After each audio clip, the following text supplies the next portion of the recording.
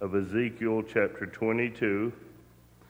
The people of the land have used oppressions, committed robbery, and mistreated the poor and needy, and they wrongfully oppress the stranger. So I sought for a man among them who would make a wall and stand in the gap before me on behalf of the land, that I should not destroy it. But I found no one.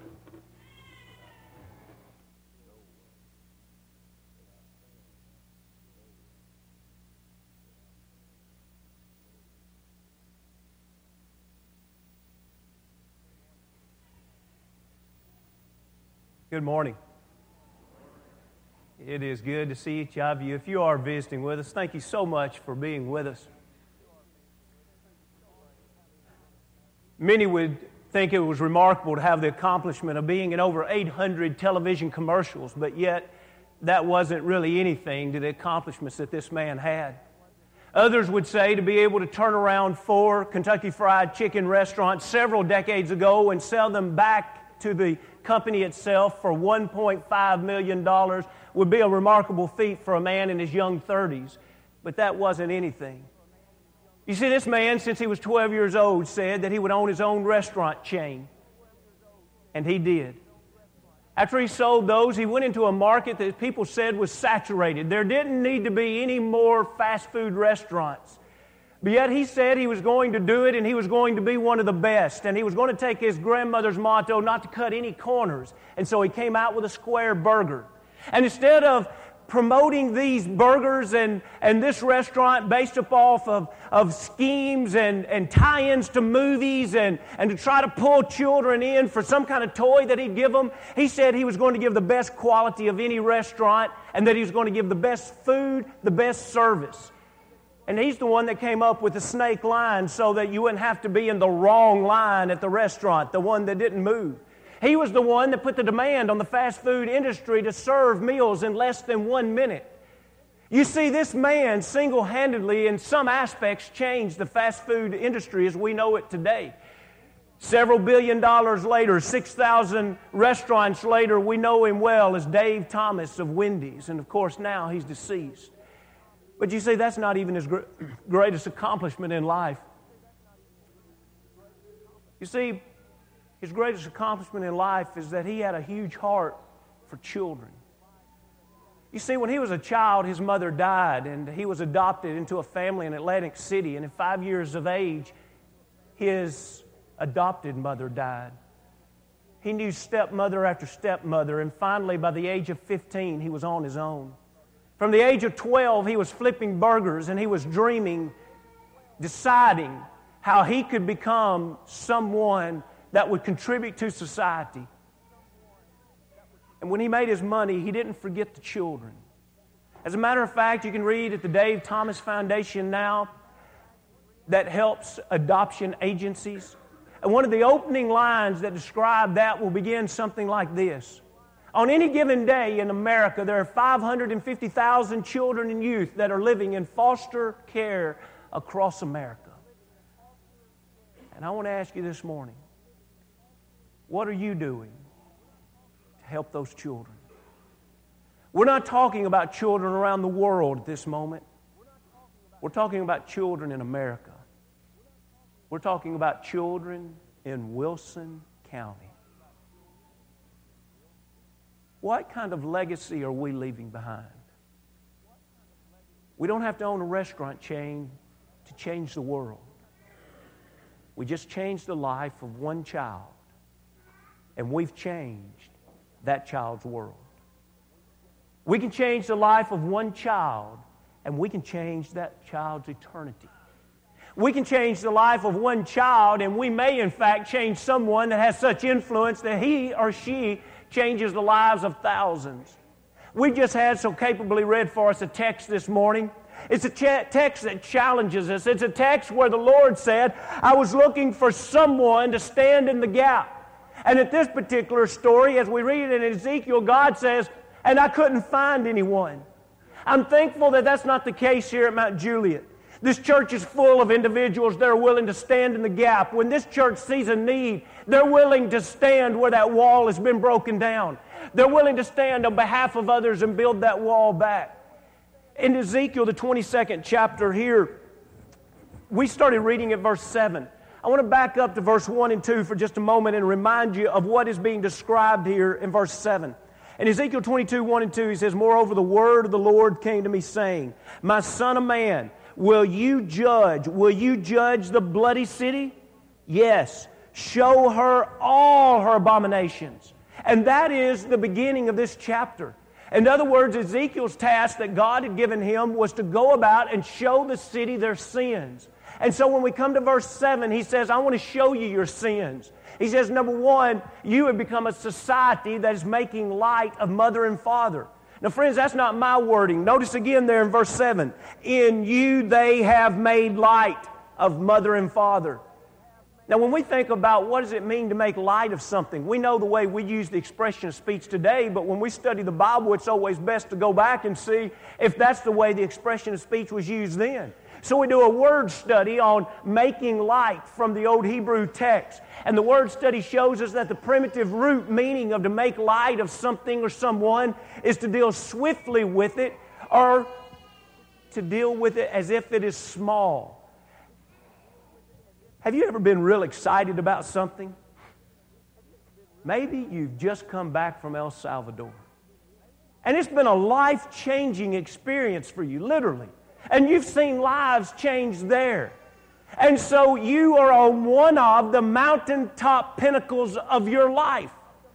And so when you get home and you see your friend out in the foyer on a Sunday night or a Wednesday night, and you're thinking, man, I have hours I want to tell them about El Salvador. And you walk up to them and they say, hey, how was your week? And you say, oh, it was awesome. And they say, great, we'll see you. And you're just kind of... And so somebody else comes by, and they say, how are you? And I say, I'm great. I just got back from El Salvador, and see you. Do you like it when something is of ultimate importance to you and people deal swiftly with it? Do you like it when something is so important to you and people deal with it as if it's small? God says right here, I have a problem with this society that Israel has developed. It's a society that takes something that ought to be of long-term, magnificent proportion, and you've dealt with it as if it's nothing. Is it fair to say that many in our society have dealt lightly, even today, with parenthood? How important is it to the Hollywood crowd that a child have a father?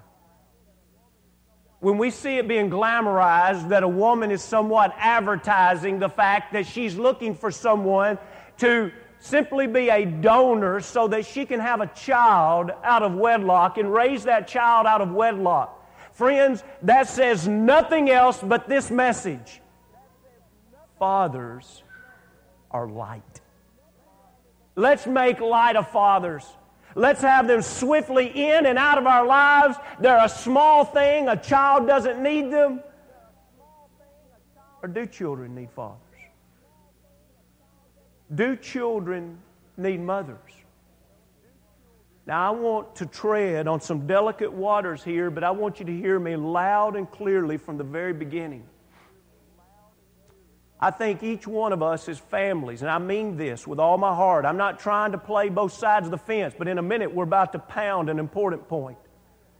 I think each family has to decide whether or not they want the mother to work outside of the home or to be at home with their children. We look at the virtuous woman in Proverbs, the 31st chapter, and she worked quite a bit outside the home. She had her own vineyard, and she was out buying and selling, and she was dealing with merchants. Friends, I think we see clear biblical examples of women that were very industrious in other things outside of their home. But now I want you to notice this. No man and no woman is going to find anything in their life that's more important than parenthood. Something is wrong with a woman when she says, well, the only reason that I go to work is because I just had to find something to put value back in my life. I just didn't feel like my life was contributing to anything. Friends, that's atheism. That's humanistic thinking that says, I don't place a high value on motherhood. I had to find something that placed value in my life so that I could feel good about looking at myself in the mirror. You won't find overtime, gentlemen, at work that's more important than your children. You won't find a career that's more important than your children. And so it is, we live in a society that has made light of parenthood to the very point that many women say, my children doesn't even need a father, and other women say, the truth is my children don't even need me. I'll just pass through the house a little bit, and I'll let other people raise them. And the truth is, that was a big part of communism that said parenthood isn't nearly as significant as what the Western civilization says that it is. God said, I have a real problem with this generation of people. This society has lost sight of the importance of parents. Now, just very quickly, let's mention a few things in the Scriptures to see, does God count parenthood as something that's light? Or does God count it as something of great value? When we go to Genesis, the 4th chapter, this is the first time that we see parenthood described. In Genesis 4 and verse 1, it says, Now Adam knew Eve, his wife, and she conceived and bore Cain and said, what did she say? Oh, I've just added some kind of little daily duty. Oh, I've just changed my life a little bit. No, she says, I have acquired a man, in other words, a son, from the Lord. When we read in Psalms 127, that's on page 551 in your pew Bibles. Psalms 127, verse 1 says, Unless the Lord builds the house, they labor in vain that build it. Notice what verse 3, 4, and 5 says. Behold, children are a heritage from the Lord. The fruit of the womb is a reward. Like arrows in the hand of warriors, so the children of one's youth. Happy is the man who has his quiver full of them. They shall not be ashamed, but shall speak with their enemies in the gate. God, tell us, how important is parenthood? And the very first mother said, this is a gift from God. God, tell us how important is parenthood. And Psalms 127, that's a whole chapter about families. God says, I want you to realize, number one, when a child is born, it's a direct gift from God. It is the fruit of God's hands. It's not something to take lightly when we are considered parents. It's something to realize that other than our responsibility to God, there is no greater responsibility than that of the family, that of marriage, and of parenting. Now, when we think back to Genesis, just scanning some stories in the very beginning of the Bible, have you noticed in Genesis, the 7th chapter, who went into the ark? It was Noah, and it was one of his best buddies from work, and it was another guy that he enjoyed bowling with, and it was another person down the street that he grew up with. Who was in the ark? Does it strike any kind of importance here that when Noah went into the ark, it was Noah and his wife and his 3 sons and their wife? What's the importance of this? The importance is God looked down upon a world and said, I only find one righteous family. One righteous family. Why was Noah's family righteous? I tell you why I believe Noah's family was righteous, and you can read Genesis 6 and 7 and see if you draw this same conclusion.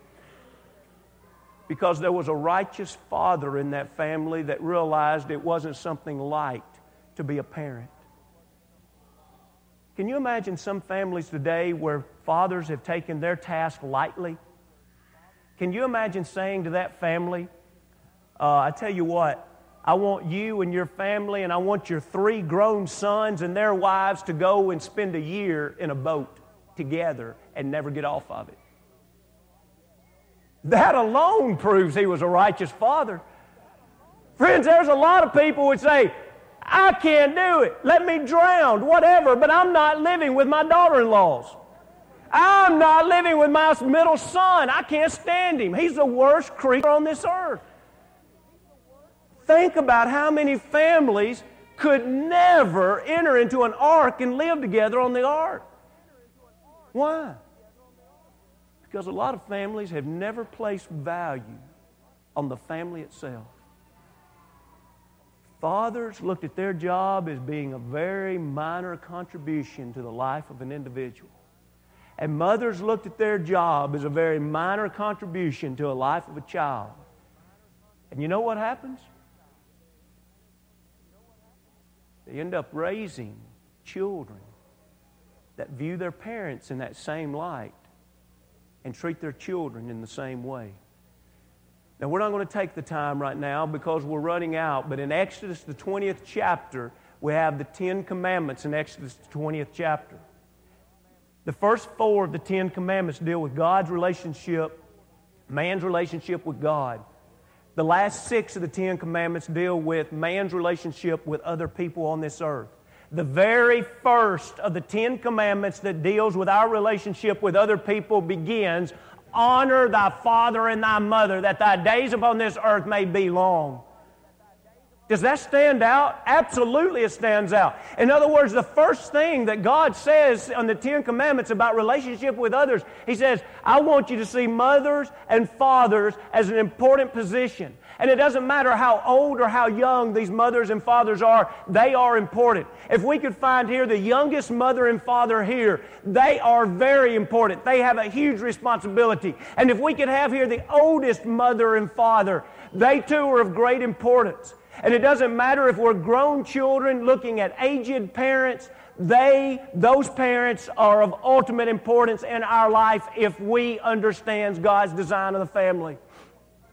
In 1984, a governor, a few years ago I spoke of what a governor said in the state, and I still haven't lived this down. But I will take a little odds here and repeat another governor. I don't have anything against the state of Colorado, okay? I like the state of Colorado. But here's what the governor said in 1984. In 1984, the governor said, it is the job of the older generation to die and get out of the way of the younger generation. And he never apologized for his statement.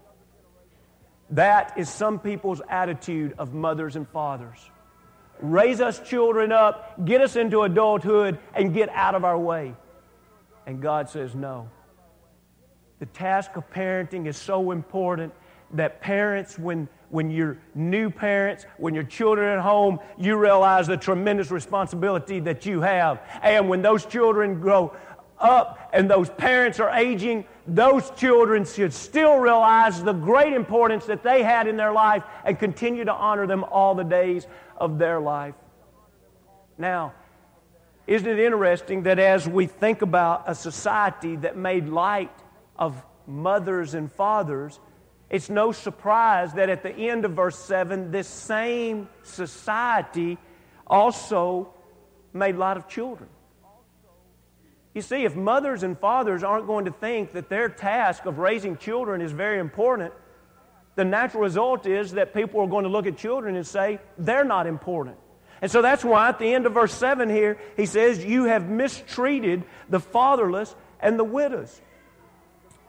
As we think about this, I want to read to you for just a few minutes, and you can see some up on the screen, some statistics of where we are as a world today.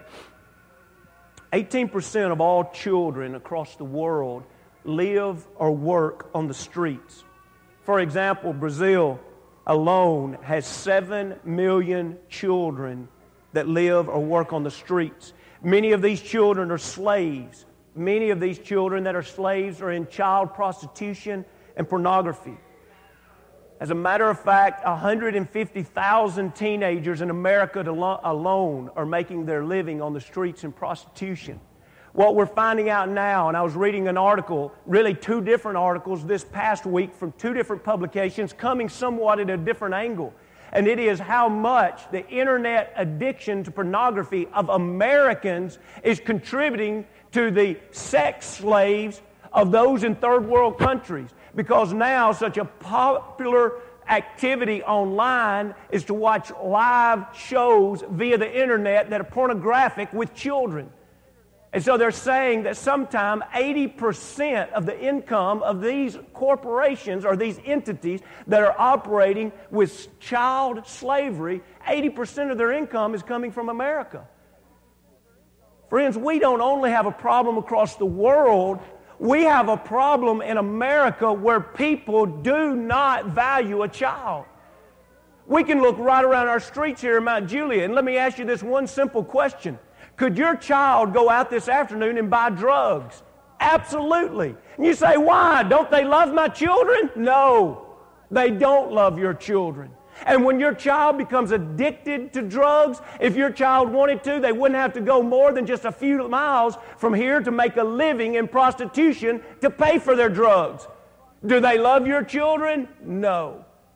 They could care less about your child. It's all about money. Could a society really come to that? In Ezekiel 22, he said, yes, that's what your society has become.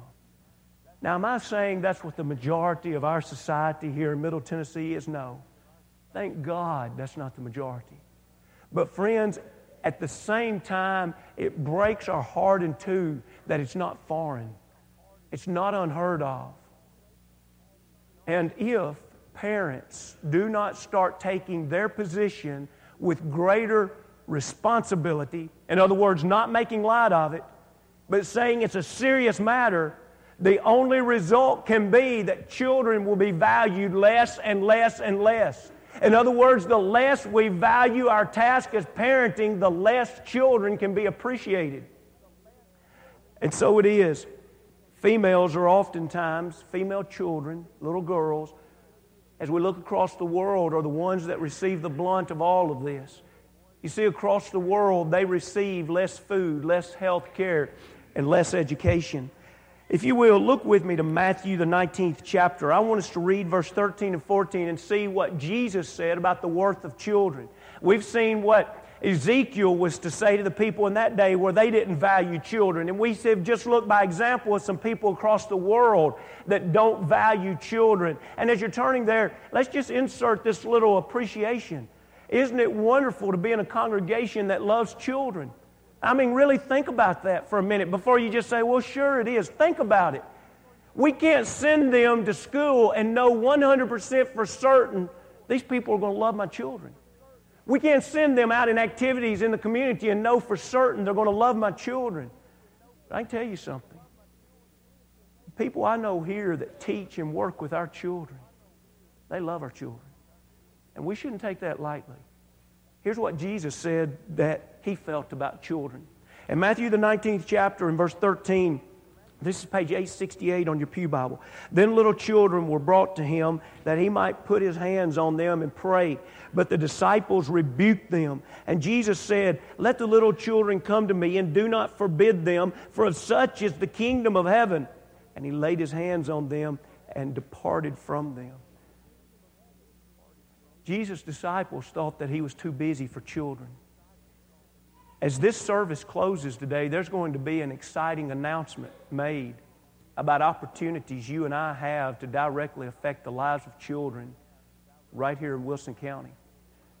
And I'll go ahead and warn you, it's not a small request, but it'll be a request that some in this church will honor, and you'll never forget it as long as you live. I want you to think about when these disciples thought Jesus was just too busy. He was to be about adult business, important business, church business. And Jesus says, do you not realize the importance of children? He didn't say that verbally. He said it by His actions. As He put a stop to all of that and said, bring the children here. Let me put them in my lap. Let me put my arms around them. And let me pray for them. Barna Research tells us an important reason why we all should adopt Jesus' behavior towards children. When we look at the Barna Research, we find out that adults are just living out what they learned in childhood. That is very significant if we are truly concerned about our community and about evangelism here and across the world. The moral foundation of a child. Now listen to this. The moral foundation of a child is in place by the time the child is 9 years old. Why is it important for parents and for Bible class teachers and for those that are working with our youth to talk about even things that are moral and ethical? It's important because by the time they are just in the middle of elementary school, they will have already begun to form their moral foundation that will affect the way they view everything morally for the rest of their life.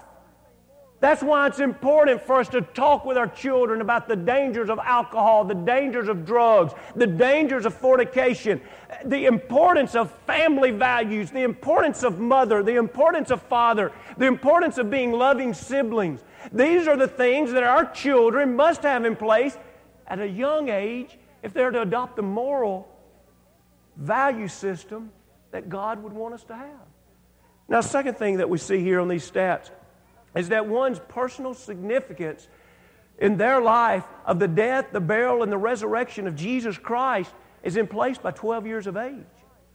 In other words, Barna has done surveys to prove that what a child believes at 12 years of age is generally the same thing. If you survey that same child once they now are adult and they're 30 years old, they'll have the same value structure. They'll have the same understanding of the death, burial, and resurrection of Jesus as a young adult as they will when they're 12 years old.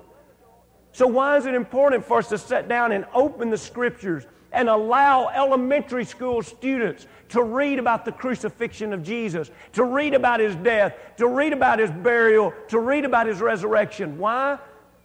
Because what they typically understand by 12 is understanding they're going to have for the rest of their life.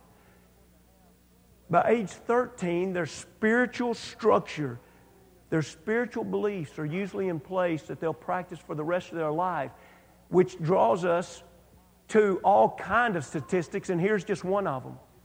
4 out of every 5 church leaders have been active in their faith before the age 13. Why is the young soldiers and the young ladies serving Christ program so important? Because it is training the majority of the future leaders. Now, that's not to say someone can't come along and be converted in adulthood and become a leader. It happens 20% of the time. But 80% of the time, it's because individuals had that foundation that was laid there in their elementary and early junior high years. And from there, it's just building on that foundation. Now, when we consider that, we consider a few more statistics. And that makes us aware of the Great Commission. If we're to go into the world and teach the gospel to every creature, and we think, how important are children? They have the same basic structure of morals and values and spiritual understanding as adults as they do as children. And then we look at the population. 1/3 of the world's population is under the age of 15. Hear that. Are you concerned about evangelizing the world? 1/3 of the population is under the age of 15. And when we study and see today who are Christians, 86% of all people that proclaim to be Christians did so before the age of 14. 86%. Only 10% did so between the ages of 15 and 30, and only 4% after that. Now, let's just say you're marketing and you want to sell your product, and you find out that 86% of all customers are those that purchased before the age of 14, and that 1/3 of the world's population is under the age of 15. How serious, if you want to make money off your product, are you going to be about targeting youth? How serious are we about evangelism? Now, it's interesting also to note, and I'm glad that Mount Juliet is an exception to this, but you know, many youth programs begin with children when they're in high school. What have we learned already this morning? Their values are already formed by 9th grade. wherever they are spiritually, that is a very good chance that that's the kind of person they're going to be as an adult. If they have doubts and misunderstandings about the resurrection of Jesus, they'll probably have doubts and misunderstandings not only in ninth grade, but also at 32 years old. What's the point? Those of you that are working with our third and fourth graders, those of you that are working with our junior high, don't ever take lightly the task that you have at hand. Thank God that there's so many opportunities to spread the gospel, and one of the greatest opportunities that we have is the opportunity to affect the life of a child. By closing, let's mention as we go back to Ezekiel the 22nd chapter, he was looking for someone to stand in the gate, and we're only going to mention these. But in verse 30, it was someone to stand in the gap before me on behalf of the land. This morning, I want to ask you, will you stand on behalf of children? Will you make the difference in the life of the child? That means that you're standing where the wall is broken down. In other words, there's something that child needs. Maybe that child needs to learn of Jesus. Will you be the one to stand in that gap and teach them of Jesus? Maybe that child is a foster child and they need someone to show them for the first time in their life what a Christian mother and a Christian father looks like, and they'll never forget that as long as they live. They may only be in that foster home for 6 months. They may only be there for 6 weeks. They may only be there for 1 year, but you can rest assured, once they've seen a Christian home, they'll never forget. Not only did he say here to stand in the gap on their behalf, but he says to make a wall. In other words, to be the one that says, we'll do what we can do to make a difference. You know, Jesus taught us that when we do something for a child in His name, that's the same as doing it for Him. This morning, I hope all of us as parents realize the great and awesome responsibility we have as parents. I hope all children realize how awesome they are and how important their years right now are to the forming of a faithful Christian life. I hope as a congregation we realize the opportunities we have to send out faithful Christians from this congregation across the world, beginning with them in very, very young years. I hope all of us realize the responsibility and the opportunity that we have to make a difference in the lives of children right here in Wilson County. You know, when we look at those that cared for other people's children, we see some great examples. Remember Abraham? He cared for Lot. Remember Moses? He was adopted and 40 years later became one of the greatest leaders of that land. You remember Esther? She was an orphan. She had a relative that took care of her and later became queen. Do you remember you? You know, when you were in the bondage of sin and you didn't have a heavenly Father? In Romans 8, He said, I'll adopt you into my family.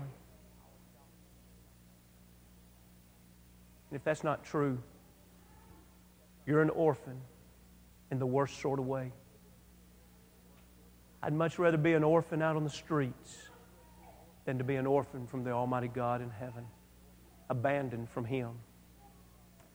This morning, if you need to be adopted into God's family, if you're ready to repent of sins and confess before man that Jesus is the Son of God, want you to be baptized into Christ for the remission of those sins, added to His family, adopted into the family of God.